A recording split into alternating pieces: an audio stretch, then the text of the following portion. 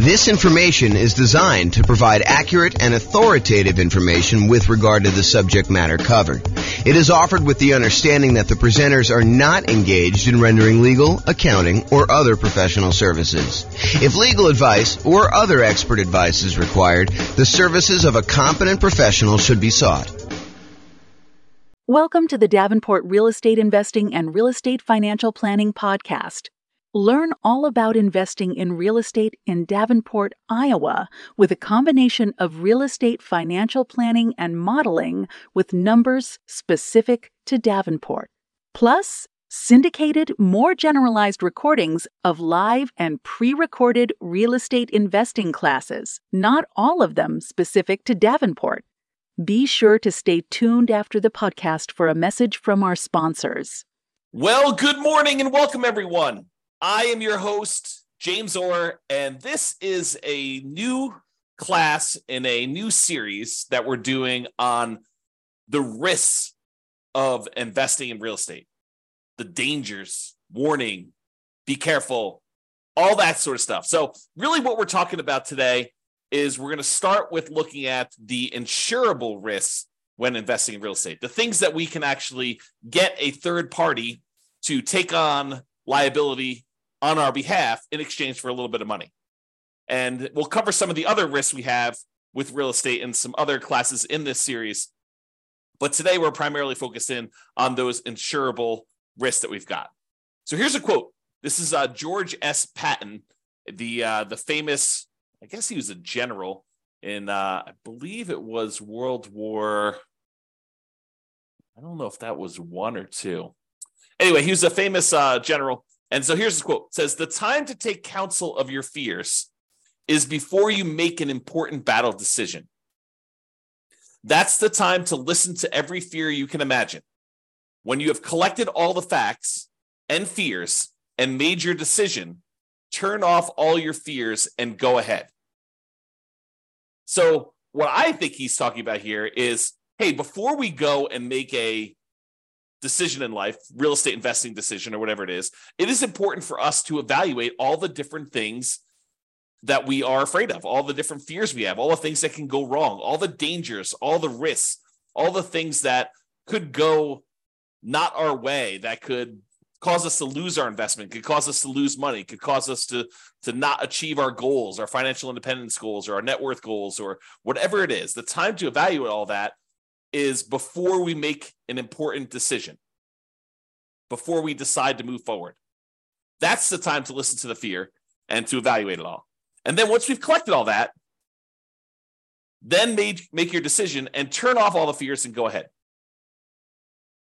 So what are your fears related to investing in real estate? And we're going to go over those in this series of classes.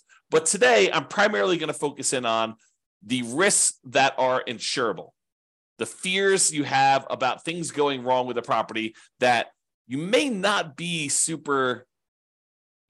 want to be super afraid of because they could be easily covered. They could be easily taken care of by someone else by paying them a little money. I want to talk about this idea of risk, and specifically, I'm going to talk to you about this idea of a risk matrix. So if you imagine for a minute that there are things that can happen in life that happen super frequently, like, you are much more likely to see this, like an issue going on with the tenant paying late. I mean, I think that's a relatively likely sort of thing, right? The tenant paying late. And honestly, the tenant paying late on a severity scale, yeah, it's not ideal, but as long as we have proper reserves, it's really not that severe. It's not like the end of the world. It's not going to, them being late one time is not going to derail us from achieving our goal. So there's a likelihood component, how frequently things happen, and then a severity component, how severe it is, how far of a setback, how large of a dollar amount are we talking about, how large of a dollar amount that's going to impact us. So things that don't happen very frequently and things that are very low severity, low dollar amount sort of things, we consider those to be low risk. In this case, we're going to call that 1. If we're kind of looking at this matrix of likelihood or frequency on the left side and then severity along the top. And then you can see that we multiply these together and we get like a numerical measurement. So a severity of 1 and a likelihood or frequency of 1 gives you a low risk of 1. If the severity increases, but it's still very likely, it might be a kind of risk measurement of 2, because it's a 2 on severity and a likelihood of 1. If something is still, not very likely at all, and it happens here where you have medium 3, then that becomes a severity of 3, where it becomes really expensive for us, but it doesn't happen very often. Then you've got stuff where it's increasingly likely, where this was low likelihood, this was medium likelihood, and this was high likelihood, and you can see how the risk kind of grows there. Really, the danger zone, the highest risk for us, are things that are very likely to happen and very severe when they do. That's risk number 9 here. And so, something that is likely to happen very often and is a high dollar amount, those are the riskiest things for us to think about. So let's talk about insurance now. You can pay money to a third party to take on some risks on your behalf when investing in real estate. These can be risks where they happen infrequently, but can be very expensive when they do happen. For example, your house burning down. Is it possible you could have a house completely burned down? Yes, absolutely 100%. Is it really expensive if you have an entire house burned to the ground? Not just like a small kitchen fire or something like that, but where the whole house burns to the ground and it's a pile of ashes and rubble at the very end. Yeah, it's really expensive to do that. And what if you owed, 80% of what the property was worth when that happened? Not only would you have to pay back the loan on the property, but now you'd also have to rebuild the property if you didn't have insurance. But there are companies, insurance companies, who are willing to accept your payments to protect you in case that unlikely event happens and you have a catastrophic loss, or if you even have a small loss, right? They'll cover small fires, but they'll also cover these large fires. And the way that they can do that is they can look at the overall risk profile of what are the chances of a house burning down. And they can look at that across lots and lots and lots of properties. For you, if you were looking at this, you might say to yourself, okay, look, I got one property. If this thing burns down, that's going to be really ugly for me. Yeah, it's a low probability thing, but if it happens, it's going to cost me hundreds of thousands of dollars to replace this thing. So you have something that is not likely to happen, but if it does happen to you, it's catastrophic. Or what you could do is you could say, look, I'm going to pay this third-party insurance company, and they're going to have, hundreds or thousands of other people paying into this pile of money as well. They're going to take off some profit for running the business of the insurance business, to pay the salespeople in order to sell the insurance, to pay people to kind of manage and oversee the administration of the insurance policies, and then to pay, people to process claims and to, in some cases, fight claims if they think that there's fraud going on or questionable activities. So they're going to have all those operating costs that they're going to take out of there. But then they have a pool of money where if one of the hundreds or thousands of people that they're collecting money from have a fire, some unfrequent events, they can take that big pool of money that everyone is paying into, and they could actually pay to have that property replaced. And because each individual's person's chance of having a fire is really, really low, but over 1,000 properties, it is a higher chance that there is going to be a fire on one of those 1,000 properties, they are likely to pay out a bunch of money on that thing. And that's how that works. Okay. So getting back to insurance. So it's not likely to happen if it happens infrequently, but if it does happen, it's really, really ugly, like that fire. But for a small fee, you could pay someone else to aggregate this risk, as we described with the insurance company. So for a relatively small fee, they can insure you against loss and make a profit, because it's not just about them covering your loss. They have to be in business to make money to pay the people that work for the insurance company to do that. Now, if you had a large enough number of properties yourself, you could technically self-insure, right? Or you could self-insure with one property, but it may not be prudent for you to do so. But imagine for a minute that instead of the insurance company collecting premiums from 1,000 different people, because they have 1,000 different properties spread out across a different city or different state or different country, so they have some risk where it's not going to be like, a forest fire where all the houses in a certain area get burned down. It's not like you've got 1,000 units all in one spot. But if you had all your properties geographically diversified, you could choose, instead of paying the premium on 1,000 different properties to insurance company, you can say, look, the economics now say that for 1,000 different properties I have, I could take the money that I would have paid otherwise to this insurance company. I could set it aside so that when I do have a fire on one of my 1,000 properties, I will have money set aside to be able to do to protect myself and to rebuild the property in case there is a fire. So you could self-insure. Now, I'm ignoring for a moment here that if you get a loan on the property, the lender is going to require that you provide proof of third-party insurance. In most cases, they will not allow you to self-insure. And I'm ignoring that fact.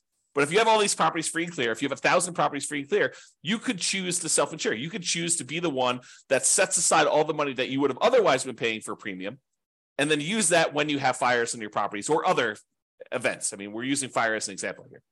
Okay. So that is the idea. Instead of doing it and saving the money yourself, which you should be doing even if you decide not to pay a third-party insurance company. It's not like you save all that money. You save some of it. You save some of the profit that you'd otherwise be paying the insurance company. But then you have to take on that role. You have to kind of put the money aside, invest the money, have it in a safe, secure spot where it's available. If you have an emergency, you need to manage that oversight. You need to make sure that you take care of estimating the amount you should be setting aside and coordinating all that stuff. So you don't actually get rid of those roles. You would have to provide those yourself if you decide to self-insure. Or you could pay an insurance company and all those roles are taken care of for you by a team of people that are doing this. Okay? There we go. So let's talk about what the insurable risks are. So these are the most common insured risks. We mentioned one already, the risk of fire. So some people are concerned, what happens if I buy a rental property and the house burns down? Well, you could buy insurance where the insurance company will cover you in case you have a fire on the property. And it's relatively inexpensive. For the fact that you could have to replace a $400,000 property, you might be able to get fire insurance for, $1,200 a year. It's going to vary a little bit depending on market and what else they're covering and things like that. But they can insure you in case your entire property burns down for about $1,200 a year. The chance of it happening is low, but when it does happen, the chance of a large payout is definitely there. They could have to spend, more than the amount of money than they collected in order to deal with your fire. Similarly, lightning damage. That's another commonly insured one where they will cover damage caused by lightning.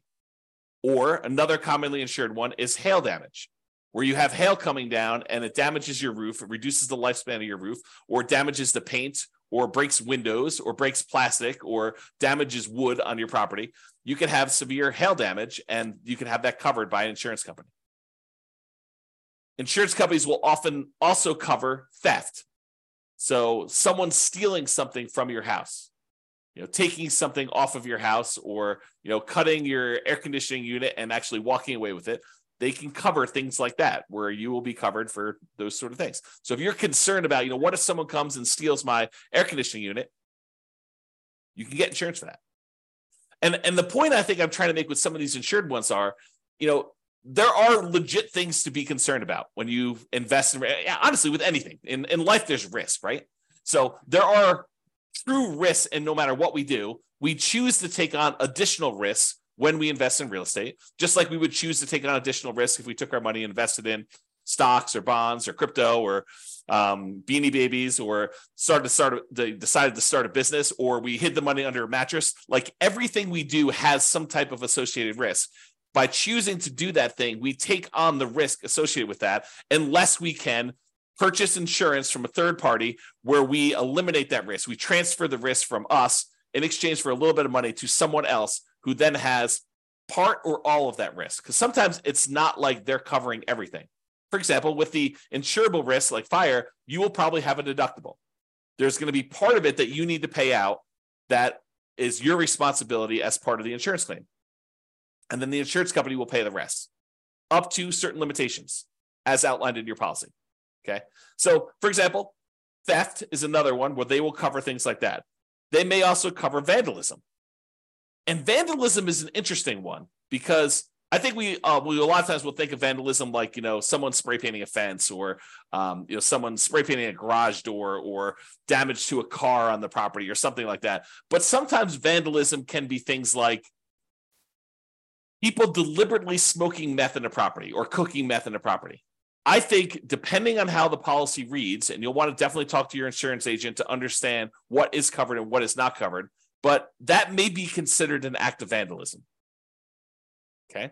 So realize that may be a weird one for you, but it could be something that's covered. Personal injury. What if someone gets injured on your property? You hear a lot about this in like asset protection classes where we talk about protecting yourself when you acquire these properties, protecting yourself and protecting the other properties you own from being taken in case somebody gets injured on the property or you injure somebody driving around town or doing something else. Like there is insurance you can buy to protect yourself from somebody coming after you for an injury that they had or sustained on a property or that you caused them somewhere else. So personal injury.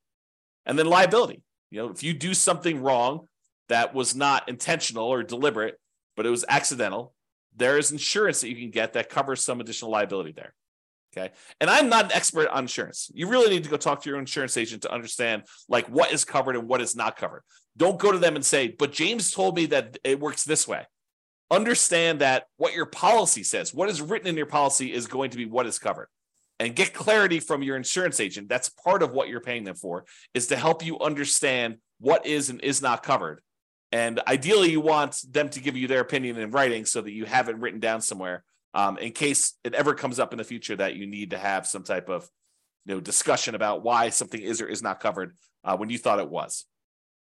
Okay, so those are probably the more commonly insured risks: fire, lightning, hail, theft, vandalism, personal injury, liability. Okay. Now, there are some less commonly insurable risks. For example, loss of income.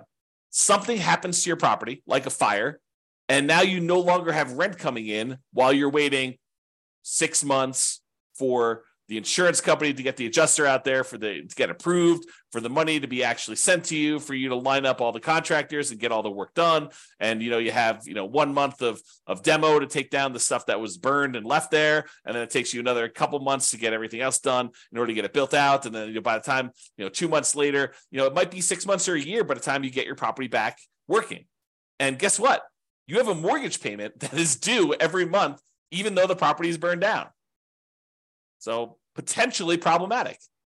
So you can get insurance that covers loss of income, where you're unable to collect on the property because the condition of the property is there. You can get the insurance company to actually give you money as part of the policy. I mean, you're paying for this insurance. It's not free. You pay them money so that if you have loss of income on the property where you're unable to collect income on it, then they can actually pay you so that you can then use that money to pay your insurance company, your mortgage company, taxes, insurance, like all that stuff. Okay, so loss of income is a type of insurance, not as common as fire policy, but many landlord policies do include this. So ask your insurance agent about it. Make sure that if it's something you want to pay extra for, that you can get it.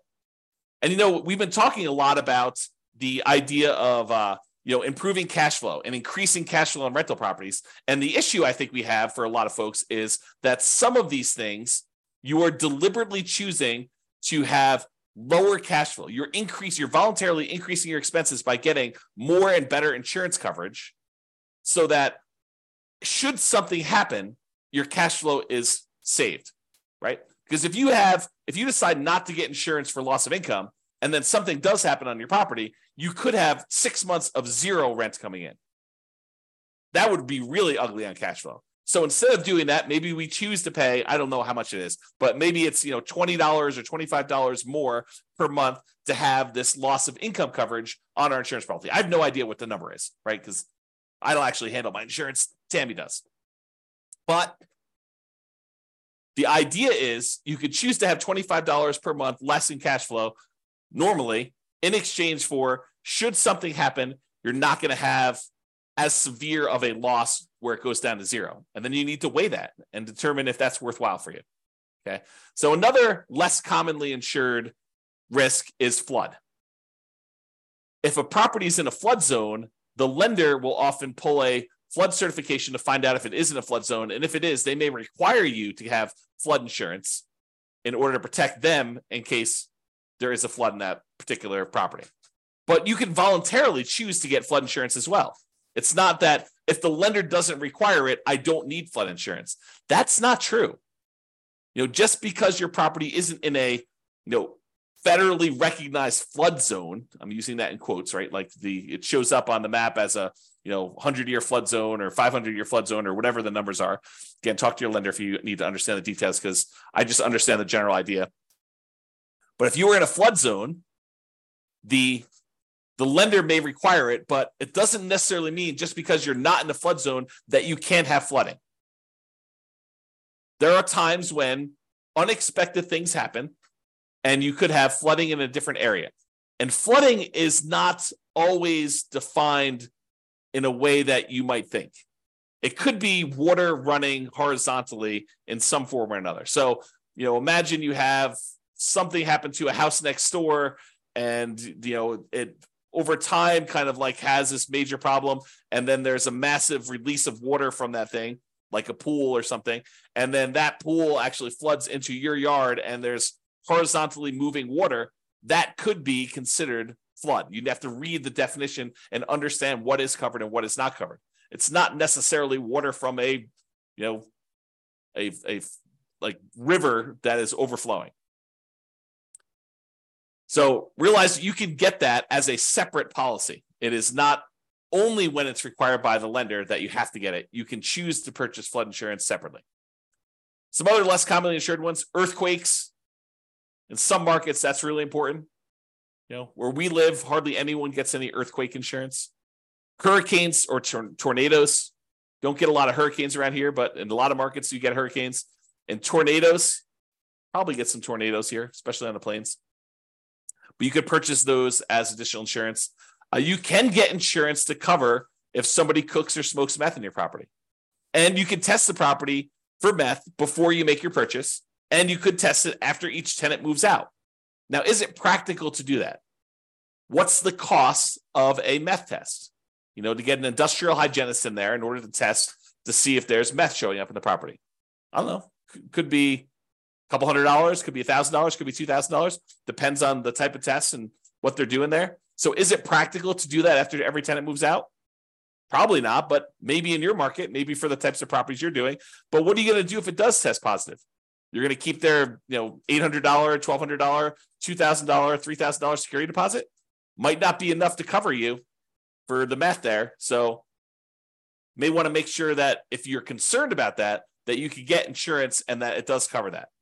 Now, does every insurance company have to offer you all these insurance policies? Do they have to insure things like fire? No, but I think most of them will. Do they all have to cover things like meth? No.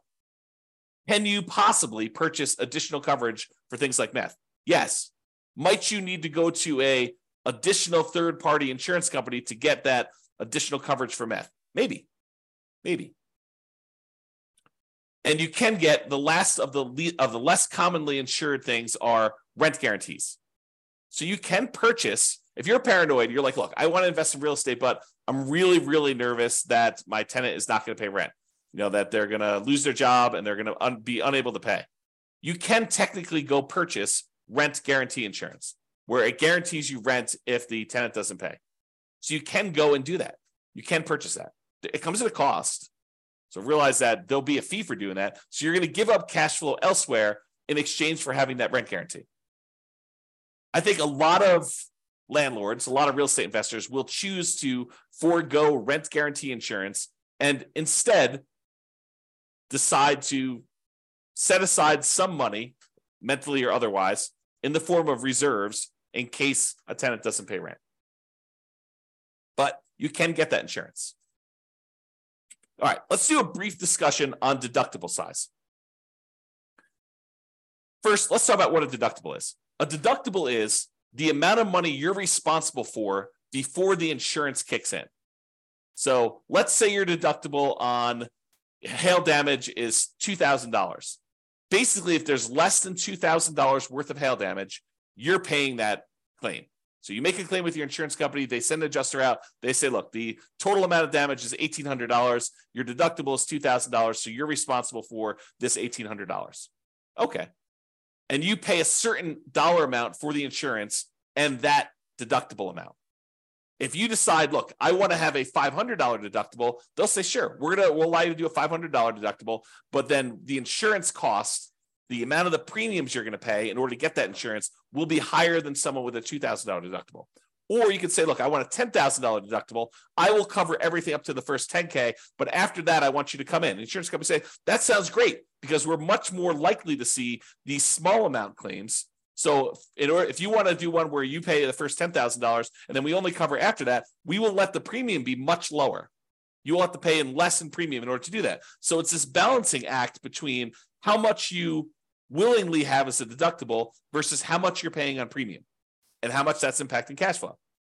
And they both impact cash flow, right? Because if you have a small claim, let's say it's that $1,800 worth of hail damage, if you have to pay that $1,800 out because you set your deductible at $2,000, well, now that $1,800 is an expense, so you've reduced your cash flow by that. But maybe in order to reduce your deductible to $1,000, it costs you, $30 a month in order to have that lower deductible with your current insurance coverage. So you choose to have $30 per month, less cash flow, or at some point you might have to pay that $1,800, or that's really the difference. If it went down to $500, be $1,300 difference or whatever it was. Okay. So if your risk tolerance is very, very low, you could choose to keep your insurance deductible very, very low. You could say, look, I don't want any surprises. I want my deductible to be $500. And if something is less than $500, I'll take care of that. But if it's over $500, then I want to make a claim and I want the insurance company to pay for that, anything over the $500 cost. Okay. So then if you have a claim, you need to come out of pocket very little.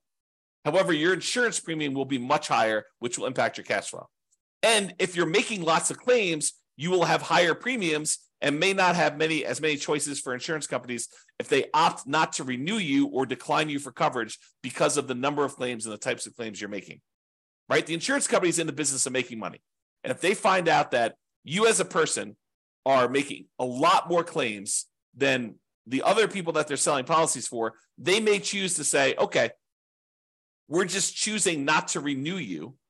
We're going to not give you coverage anymore because you are a statistical anomaly. We lose money on you.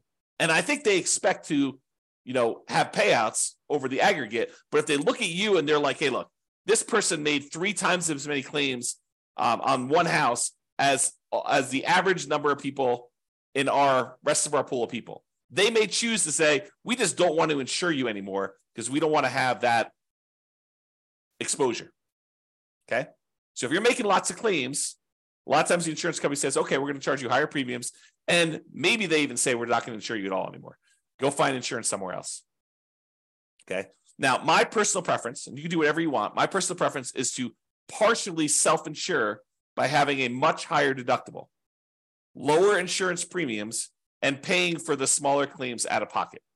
So my preference is I want to have higher deductibles. If a little thing comes up, I'm not going to make a claim to the insurance company.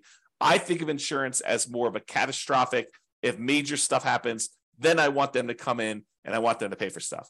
I'm not going to usually make a claim. Like if we had a hail damage one for $1,800 and my deductible is $1,500, I am not making a claim for them to pay $300. I don't want to have that as a claim on there. I'm just going to cover it. And my general rule of thumb is I want to see the amount the insurance company, 2 or 3 times the deductible amount. So if it's $3,000 worth of hail damage and my deductible is $1,500, then maybe I'm making a claim.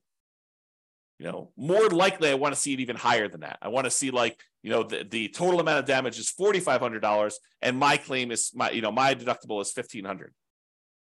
And that's sort of like the 2 to 3 times the deductible amount. And there are lots of exceptions to this rule, right?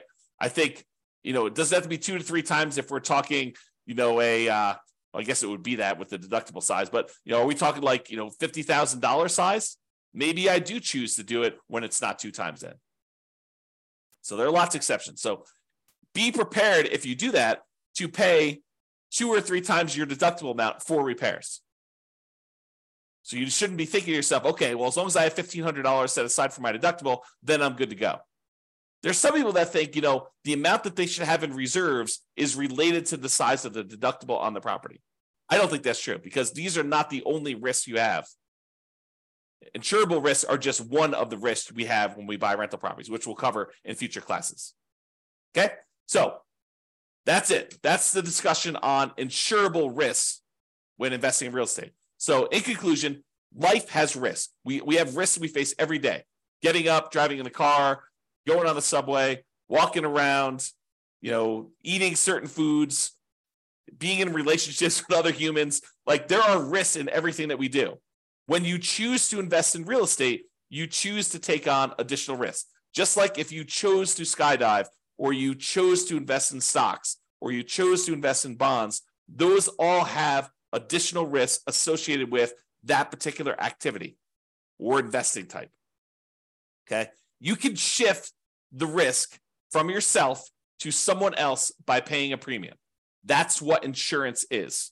We're choosing to pay someone, a third party, to take on that risk for us. And then they will aggregate that across a whole bunch of people so that they can be profitable, support their business, pay their salespeople, pay their admin, pay all the CEOs, pay all the house, the building costs and everything else, and then also be able to pay out the claims that we have on all these things. So yes, you are paying more than probably what it costs you, but if you're insuring like 1 or 2 or 3 or even 10 properties, you don't have enough of the properties to really have a good way to kind of spread that risk out over a large number of things. Okay. And if you really are going to self-insure, you should study this and understand what number becomes the number you should have to kind of be able to make a reasonable self-insurance play. All right. So that's it for conclusion. Have a great day, everybody. I will talk to you all tomorrow. Bye-bye for now. With home prices up, mortgage interest rates up, and rents up, but not quite enough to counteract the higher prices and interest rates, cash flow on rental properties in Davenport is harder than ever. Book a call with the Real Estate Financial Planner to apply our proprietary 88 strategies to improve cash flow on your rentals. See the show notes for a link to schedule your call and improve your cash flow today. If you're a real estate agent, lender, or professional in Davenport that wants to help our real estate investor listeners, consider reaching out to learn about collaboration opportunities with this podcast. We'd love to add more value to our listeners by having you assist our investors buy, sell, and finance their real estate investments. See the show notes to schedule a call to discuss collaboration opportunities.